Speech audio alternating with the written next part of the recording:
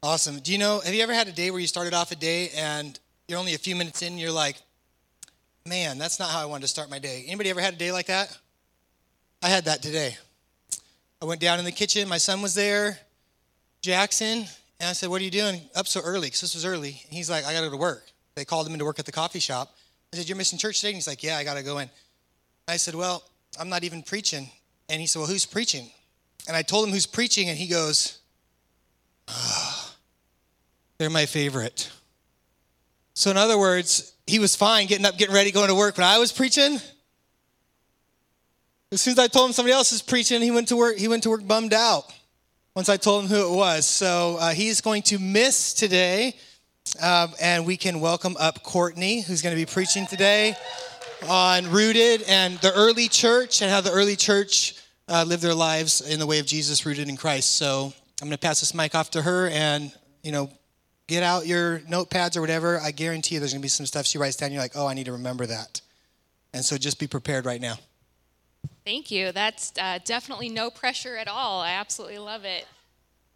All right, you guys. Well, our church is kicking off our all-church 10-week series on Rooted. And how many of you guys are signed up? Raise your hand if you've signed up for, yes! Oh my gosh, you guys, I absolutely love that. And you know why I love that is because Donnie and I have actually facilitated Rooted groups ourselves 3 times. And so we love this group, and I get to tell you all about why. But before we do that, we're going to spend a lot of our time today in Acts chapter 2. So if you have your Bibles, go ahead and open them up. If not, that's okay, because the verses that we're going to be really spending the most amount of time in are going to be up on the screen. So I'm going to kind of give like a run-through summary of verses 1 through 41. And then we're going to be spending all of our time in verses 42 through 47 today. So go ahead and open up your Bibles if you've got that. All right, so I'm going to give you a little bit of background here too. So the beginning of Acts chapter 2 starts with something called the Day of Pentecost. Now, the Day of Pentecost was this big celebration that always took place 50 days after Passover. And if you're familiar with the Bible at all, Passover is the time when we have like the upper room. We just did today communion, the Last Supper with Jesus. That happened during Passover, the crucifixion, the resurrection. All of that was during that time. So there were a lot of people that had come in from all over the continent because of these days of celebration. There were times when people would pilgrimage into Jerusalem from all over different countries, different languages, and they were all gathered together for Passover, and then they would typically stay for Pentecost, which was the big celebration, and then they would go home afterwards. So that is where we're actually going to be starting in verse 1, chapter 2. It says, when the day of Pentecost had come, they were gathered together in one place. Now, the they here are the first Christians. So this was after Jesus had died, risen, and he had spent some time with them, and then he had gone up to heaven, and they were just kind of like left behind, like, what do we do now? So what they did is they all gathered together, and they just prayed and kind of waited to see what the Lord was going to do next. So the they here are the small gathering of Christians that were just forming. And suddenly there came from heaven a noise like a violent rushing wind, and it filled the whole house where they were sitting. And there appeared to them tongues of fire distributing themselves and rested on each one of them. And they were all filled with the Holy Spirit and began to speak in other tongues as the Spirit gave them utterance. Now there were Jews living in Jerusalem, devout men from every nation under heaven. So there were a lot of expats in the area at this time. And when this sound occurred, the crowd came together and were bewildered because each one of them was hearing them speak in his own language. They were amazed and astonished, saying, are not all these people speaking Galileans? How is it that each one of us hears them in their own language to which we were born? And then it goes on to list all the different countries from which people were gathered there, and they were all hearing them share the gospel in their own native tongue. And they were all continued to be amazed and were greatly perplexed, saying to one another, what does this mean? So then after that, Peter gets up and he starts to share a sermon with all of the thousands of people that had gathered because of this phenomenon that was going on. and he tells them all the history and lays out this clear case for why Jesus is the Messiah and why they should believe and why Jesus came and died for their sins. Now, this was the same Peter who just 50 days prior had denied Jesus because he was scared. And now here he is, having seen Jesus risen for himself and filled with the Holy Spirit, is speaking out in boldness, telling all these people everything that Jesus has done for them. And 3,000 of the people that were there decided to give their life to Jesus and follow Jesus, and thus the church was born. And that is what we call the early church. So now we're going to pick up in verse 42.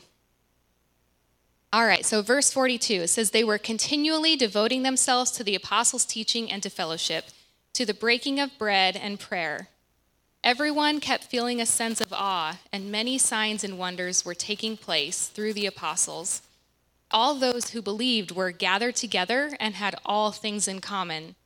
And they began selling their property and possessions and were sharing them with all, as anyone might have need. Day by day, continuing with one mind in the temple and breaking bread from house to house, they were taking their meals together with gladness and sincerity of heart, praising God and having favor with all the people. And the Lord was adding to their number daily those who were being saved. Now, this passage is kind of upheld as like the optimum of churching. It is like the highest form that we all want to get back to. You might hear people say like, oh, we've got to get back to like the early church. Anybody here said that? Heard that said? Oh, we just got to be like the early church. So what they're referring to was this very, very tiny short point in the church's history where they were exhibiting these characteristics. And we're going to examine some of those characteristics of this little baby church. All right, so verse 42, they were continually devoting themselves to the apostles' teaching and to fellowship, to the breaking of bread, and to prayer. This group of people really needed teaching. They were devoting themselves to learning scripture. A reason for that was that a lot of them had come from all over. They weren't necessarily born and raised in the synagogues of Israel learning all of this foundational theological education that the locals had. They needed a cohesive theological foundation, and so they were dedicating themselves to learning what they believed. And they used their time in Jerusalem to do that. It was about 3 years before persecution started happening and scattered them all over that they really got to learn and get this strong foundation. They were together as often as they could be, building authentic, genuine relationships with one another and praying together and breaking bread. Now, a lot of people look at that breaking bread and they're like, what does that mean? Does that mean that they were performing the communion ceremony, kind of like what we did here at church today, where they were remembering Jesus' body and his blood? Or does breaking bread just mean that they were getting together and eating all their meals together and having a good time? And for them, it was both. They actually integrated both of those things so that when they were going to someone's house for dinner, at that time when they were sharing the meal, they were also going through the communion ritual as well. Now imagine someone in the church invites you to dinner and you're all excited. You know, you bring like the dessert and the sodas and they've got dinner and you sit down at the table and they pass around a piece of bread and they're like, this is Christ's body broken. Like, oh, we're doing that now? Like, I just thought we did that like once a quarter at church, but like, okay. Okay, sure, like that, it would seem kind of weird, but that is actually how they integrated those two things together. It was done at the same time. All right, verse 43, everyone kept feeling a sense of awe, and many signs and wonders were taking place through the apostles. And those who believed were together and had all things in common. And they began selling their property and possessions and were sharing with them all as anyone might have need. Now, this is the little group of verses that sometimes get us feeling a certain kind of way because we're like, oh no. This is where they say, like, we're going to have to sell our house and all our stuff and join a commune. But no, at least no one here is going to tell you that. And if they do, let me know. So there is actually a lot of context that can be applied to this scripture that talks about why this radical giving and living in the communal way was really unique to this point in history in this particular group. And we're going to talk about that here. So a lot of the early church members, remember, they were migrants or they were expats. They kind of what we do here. They came for the feastus and they stayed for the Jesus. And that, I think, describes about 75% of the people in our church, which I absolutely love. But what this did is it created an urgent need for food and housing and care. A lot of these people had to find work locally because they wanted to stay for the discipleship and the learning and the growing that they were experiencing. And the church was growing faster than it had the infrastructure to support. Also kind of like our church. Because their closeness to one another and actually being involved in each other's lives, they could see the needs that were right in front of them. And it wasn't abstract. It wasn't like someone over there or that person on the TV commercial or that person on the street corner. It was Joe and it was Sarah. It was people that you saw and that you were in community with that had these needs. And so it was so much more urgent to reach out and meet those needs. And they were also being filled with the Holy Spirit and compelled. That was at the root driving this radical giving. When persecution eventually scattered the church all over the continent, you didn't really see a lot of that radical commune-type living anymore throughout the rest of the New Testament. Even though generous giving and care for the poor is still emphasized from the rest of the Bible going forward from that point in time. So James tells us that true religion is measured by how we care for orphans and widows. And 1 John asks the question, can the love of God actually be in a person if they're just ignoring their brothers and sisters in need? And so that's why when you look at that passage of scripture that's kind of scary for everybody and they're looking at the early church, it's really important that you can't ignore the context of that scripture to say, okay, well, this is how they did it, so this is the formula for exactly how we should do it. And you also can't apply the context of that scripture to say that this is why we can not have our duty to care for the poor and the people in need. Because radical giving and radical caring for each other is seen and emphasized throughout the whole rest of the Bible, even though it doesn't look exactly like how they did it at that time. All right, verse 46. Day by day, continuing with one mind in the temple and breaking bread from house to house, they were taking their meals together with gladness and sincerity of heart, praising God and having favor with all the people. And the Lord was adding to their number daily those who were being saved.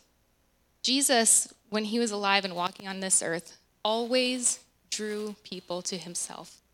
People wanted to see him. They wanted to be around him. They wanted to be near him. Everywhere he went, big crowds.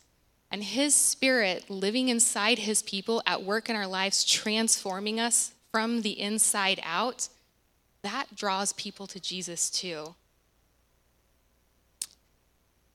It answers a deep-seated longing inside of people to know and be known by their Creator.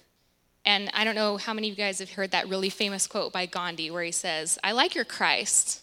Your Christians, I don't like. They don't look anything like your Christ. We live in a day where church attendance is at historical low numbers. In Western culture, you don't see that in a lot of other places, but Western culture, people aren't going to church anymore. They don't want to. You're seeing a lot of what they call nuns, not nun like in the Catholic term nuns, but N-O-N-E, nuns. That means that people just don't want to believe in anything. They're like, I have no faith or no belief system or no religion. A lot of what drives that is they look at the church and they say, your text says that following this way is supposed to make you a nicer person and a better person, but when we look around at the church as a whole, we just see a lot of a-holes. And I'm sorry for my abrasive use of letters and holes, but that's true. The first Christians were so like Christ that it drew people to Jesus in mass. And then what happened? Well, persecution came a few years after that, and people were fleeing for their lives back to their countries of origin. And the church established itself in Greece and in Asia and in Africa. And then, of course, we all know it just stayed this harmonious, utopian community of goodness where everyone continued to reflect Jesus and have sound teaching, right? No, not exactly. It didn't take very long for human nature to do what human nature do. And the churches started doing crazy things and teaching crazy things. And then we see most of the books from there forward in the New Testament were the apostles admonishing the church to come back to its roots, to come back to loving one another, to come back to serving one another, to come back to stop sinning and hurting each other and hurting themselves by their sin, to come back to being gospel-focused first and with Jesus at the foundation. They wanted them to come back to their roots. But that's just been the pattern of the church for the last 2,000 years. You know, we go way out into the field, we get all corrupty, do all kinds of damage, and then we have to be brought back to center, brought back to the roots. So several years ago, Donnie and I walked through some really, really hard church stuff. We left a situation that was really abusive and really, really unhealthy. But we didn't want to leave church. Okay, that's actually not true. We did want to leave church. We really wanted to leave church. But we were parents, and we wanted our kids to be in church. And so what we decided to do was go to the biggest church in that city where we could just sit in the back and disappear and just attend for a while so that our kids would get plugged into youth group and get connected, and at least they would have a church experience. And I remember those first few months that we went there, I would show up on a Sunday morning and the band would start playing and the worship would start and we'd stand, and I couldn't sing the worship songs. And I would just say, okay, Lord, I put pants on and I showed up. And that is all the worship that I have to offer you today. And so it's going to have to be good enough. And that went on for several months. And then that church was going to start up their Rooted program. We had talked about joining Rooted, but honestly, I wasn't super interested because I thought it was going to be kind of basic. And, you know, we had been in ministry for a long time, and this is going to sound terrible of me, but I really wasn't interested in going through a book where I didn't think I was going to learn anything. You know, I kind of like browsed through the first few chapters and like, I already know all this stuff. It seems like it might be a waste of time. But I was also really into martial arts at that time, and I had just leveled up into the next class, and I was super excited about. And the instructors were always emphasizing to us who had made it into that next level how important it was for us to continue to jump in on those level 1 classes, because our foundation was always going to need inspection and repair if we wanted to move forward well and not get sloppy and not pick up bad habits and bad form. And that made me think about Rooted. And that it was probably a good time for me to do some inspecting and repair to my spiritual foundation as well. So we signed up, and we ended up loving it so much that in that big giant church of 5,000 people that we chose specifically so we could not get involved and disappear and not do anything, we ended up facilitating the group 3 times because we loved it so much. I remember we were just laughing and we're like, how do we, you know, every time I think I'm out, they pull me back in. That's definitely what it felt like. So our church is kicking off Rooted this week, and it's a great opportunity if you're new to walking with Jesus to learn about what we believe. And if you're an experienced Christian, it's a good opportunity for you to inspect your foundation and be brought back to the characteristics of that first church. It happens in small groups so that you can experience that real, authentic community, because that is just as important to spiritual formation as the book's content itself. And I will say, after 7 years removed from the abuse that we went through, and after lots and lots of therapy, or my Jesus in Therapy shirt today, church is still hard. It's still hard for us. It's still a struggle. And that's okay.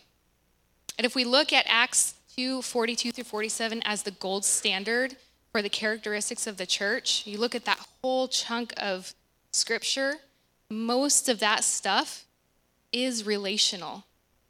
The teaching's only mentioned a couple of times, but most of it is relational. And guys, I love the nerdy stuff. I would be such a happy camper to just sit back in the shadows in my home with my blanket and my dogs and my lab cat and my computer and my Bible and all my little extras and my tools and just live in that academic side of the faith and not do the relational stuff. Because I'm not so awesome at the peopling.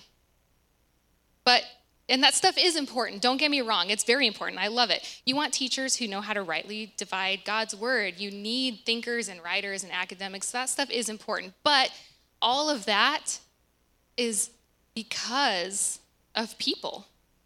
You remove people from that, and it's all for nothing. The people, you guys and each other, are the important part of that. I love Rooted because it's about the people, and it's about that relational aspect of it. You're going to learn some really, really great stuff in Rooted. If you were to go through the book just on your own, it would be good. Like, it's good. It's definitely, we're going to talk about exactly what you're going to learn in Rooted. But when you're engaging God's word in community with other people, that is the point in which it becomes transformative and starts to change you and starts to make you look and act and behave like Jesus, because God designed us to do that in community with one another. Rooted helps you understand your why. You know, motivational speakers are always talking about, like, you got to know your why. You got to understand your why. If you're getting coaching for any kind of disillusionment or frustration or drifting off from your original vision, the first thing they're going to have you do is do exercises so that you go back to the foundation and that you find out your why.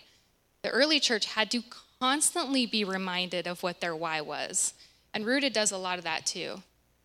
So in Rooted, we're going to discuss things and ask questions like, who is God? Who is Jesus? And who is the Holy Spirit? And what is our place in creation? We're going to ask, how does God speak to us? What exactly is and isn't prayer? And how do I pray? And how do I, just a regular person, not a pastor or anything, how do I get anything out of Bible reading?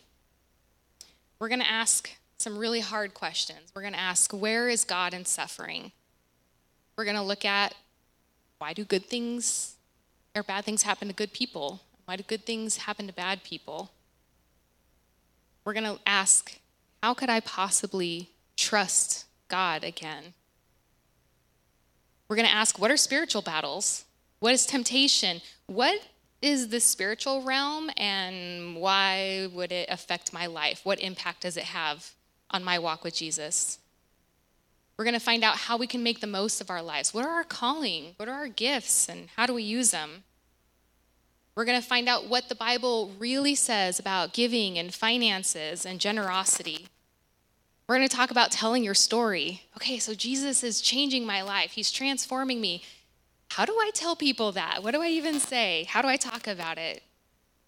And we're going to talk about, why is church important, and what is it? Why is being connected to other believers crucial for my growth and my spiritual development? But guys, it's also not all serious. If you know anything about our church, if you've been here for any amount of time, you also know that we love to have fun. And we're going to have a lot of fun in Rooted. It can be pretty wild and a little unhinged, but you guys are going to have some great experiences. You're going to have a really good time. You're going to be challenged. You're going to stretch, and you're going to grow, and it's going to be amazing. So if you haven't signed up yet, Pastor Andy's going to come up here and talk about how you can sign up and how you can get involved. And that is it. So I'm going to hand it over to Pastor Andy, and he is going to talk to you about how to get involved in Rooted.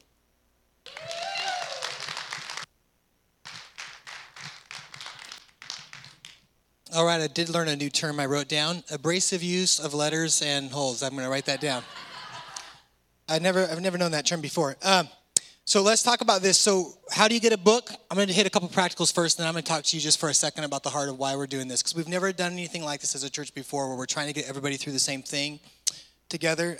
But the books you'll get at group. When you go to group, they'll be there. We already ordered them all. And so we just paid for them and ordered them all. We're believing everybody's going to want to join in, so we ordered a ton of them. You can go, when you go on and register, it'll ask if you want to pay for a book, or else if you just need to receive a book and you don't have the money for it. If you don't have the money for it and you just need to receive it, just receive it. Don't stress out. Like, oh, I don't have the money. I don't want to put that down. Just receive the book and just be thankful and say, God, thank you for that. And sometime in the future, when you have money to pay for a book for somebody else, pay for a book for somebody else. And don't worry about it. And if you have money to pay for a book, go ahead and pay for it. But you'll get them at the groups.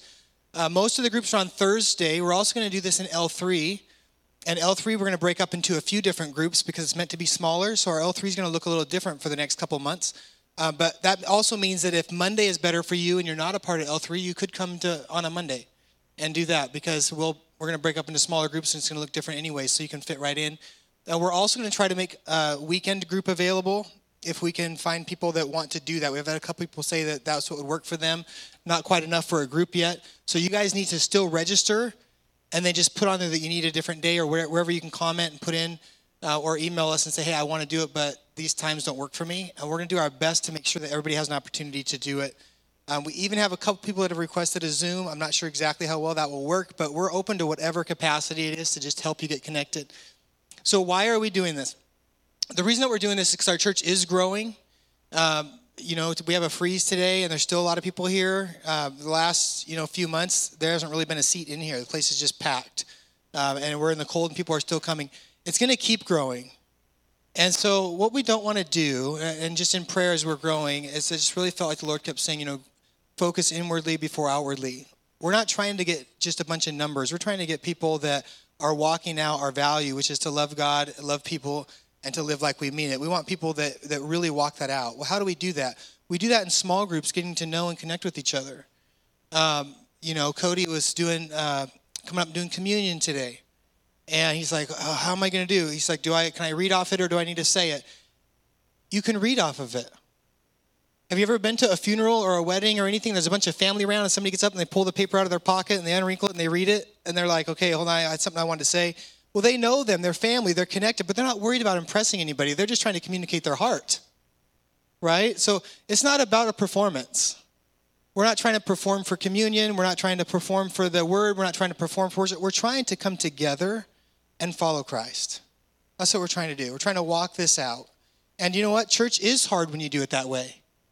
It's hard when you do it anyway. Why? Because there's people involved. And where there's people involved, there's going to be some hurt, some struggle. There's going to be a time when somebody needs something and it's inconvenient for you and vice versa. But that's what family's like too. And when you get close to people, you get into all those types of things. Church is more like, on social media, what do you see? You see everybody's best, right? All their best things. You see their best attitudes. You see their best family photo. You might know that they're like in the middle of a divorce, but you're like, I thought they were getting divorced, but that family photo looks awesome at the pumpkin patch. Because that's like their last big pumpkin patch one before they head to the attorney on Monday. But they look great. You see Matt's best recipes on Facebook. You'll see all those kinds of things. You see his hot dog. What do we got? Hot dog, mayonnaise, nachos. I mean, just you name it. It goes up there. If you could think of something to gag on, you can find the recipe for it on Matt's Facebook page. It's incredible. And so there's all these things, but that's social media is everybody's best. A church is more like social mania. Not social media. Social mania. You're going to get everybody's everything. You're going to get their best, and you're going to get their worst. And you're going to get everything in between. And if you've had a family, you know that that's what family is like. My brother, this is my last story. Cut the live feed. My family can't hear this. My brother, he had come down to visit from California, and we were going to a big family reunion, and we were pulling up. And my family, if you go back to my family growing up, we had all of them. We had everybody. There was no weird uncles.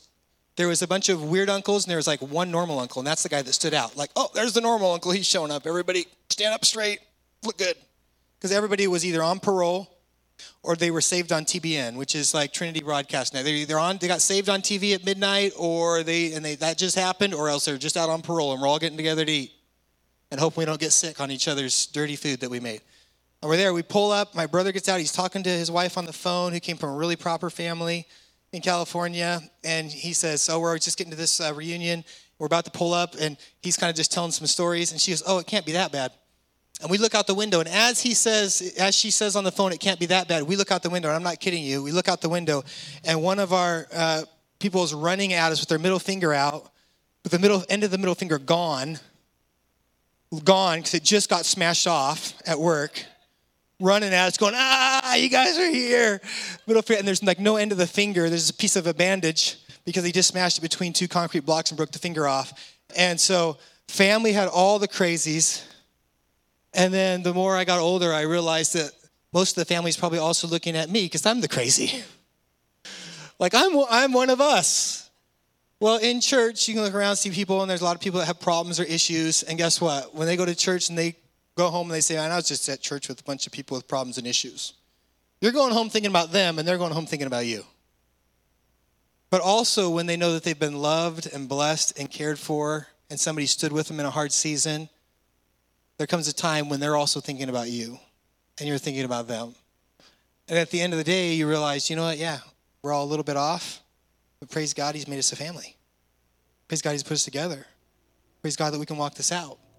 And so the idea of doing this Rooted Together is that we all come together and we work through this and kind of re-strengthen the unity and the community, both amongst ourselves and with Christ, as more people are coming in to the church. And we'll continue to do that as people come in. So it's a 10-week commitment. And I just ask that you really consider making it and joining us in it. If you don't, you can still come to church. We're still going to love you. There's not going to be like a badge you wear that you showed up at Rooted or you didn't. But it is going to help you connect and not feel like a number. We don't want anybody to be a number. We want everyone to be a part of a family. Amen? All right, let's pray. Father, thank you for your word, and thank you for all the people here today. God, I pray that you would bless them. Lord, thank you that you have blessed us. Lord, thank you that you've given us all a place to come and to be ourselves. Lord, but also not to just stay the way that we were. Lord, as you grow and change us, and Lord, make us more like you. Thank you for that. Lord, I pray that you'd bless each person, Lord, today as they go, and bless their families.